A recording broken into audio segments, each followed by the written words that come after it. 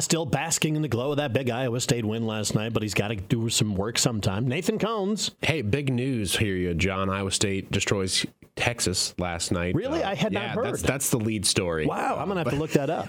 But in other news, Carroll City officials have announced that Aaron Koiker has been chosen as the next Carroll City manager. On the council's agenda for tonight is a resolution to formally approve his hire. Koiker has a lengthy public administration and service resume, including 5 years as the Fairfield City Administrator, where he's employed currently, as well as 5 years as the whole city administrator and previous experience as an instructor with the Iowa Law Enforcement Academy and as a police officer.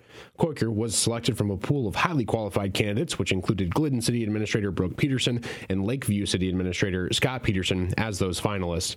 Koiker will officially begin with the City of Carroll on March 20th. He's the successor to Mike Poggeweaver, who resigned last fall for a position with the City of Johnston. Interim City Manager Jeff Kaler will continue to serve in the meantime to assist with the transition of leadership. Carroll Broadcasting will bring you more from Koiker in upcoming newscasts.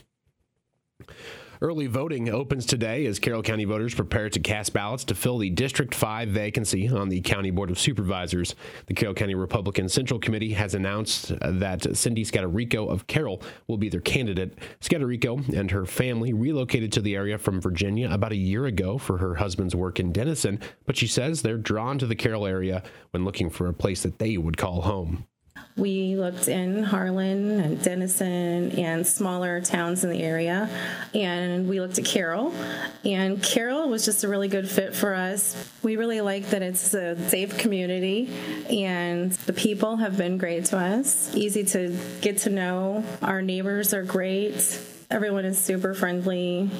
Scatarico's educational and professional background is in the food processing industry as a safety manager and then also as a plant superintendent. In those roles, she was tasked with the oversight of upwards of 100 employees, and it taught her to look for issues before they become serious problems. She says that is the mentality she would bring to county government.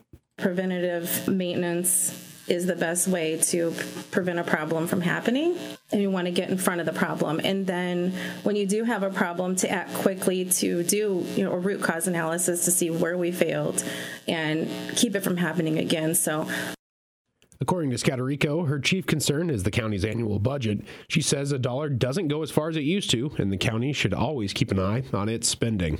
The price of everything has gone up, and we want to be really cognizant when we're using taxpayer dollars to make sure that we're using them in a proper way and not frivolous with the taxpayer money. We want to be good stewards.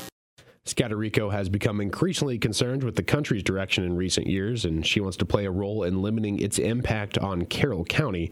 While she's not originally from the area, her family chose to call Carroll home, and she wants to ensure other families will want to do so for years to come. I've planted good seeds already in Carroll with the things that I've accomplished, and I think we're just getting started. I'm excited about the future of Carroll, and I would like to humbly ask the people of Carroll County for their vote, and I promise that you will not be disappointed in me. Scatarico is challenged by Democrat Tim Tracy for the District 5 Carroll County Board of Supervisors seat, which Rich Ruggles vacated in December. Early voting again opens today at the Carroll County Courthouse, and the special election is set for Tuesday, February 7th. And that is going to wrap up your Look At News here in the 6 o'clock hour on KCIM.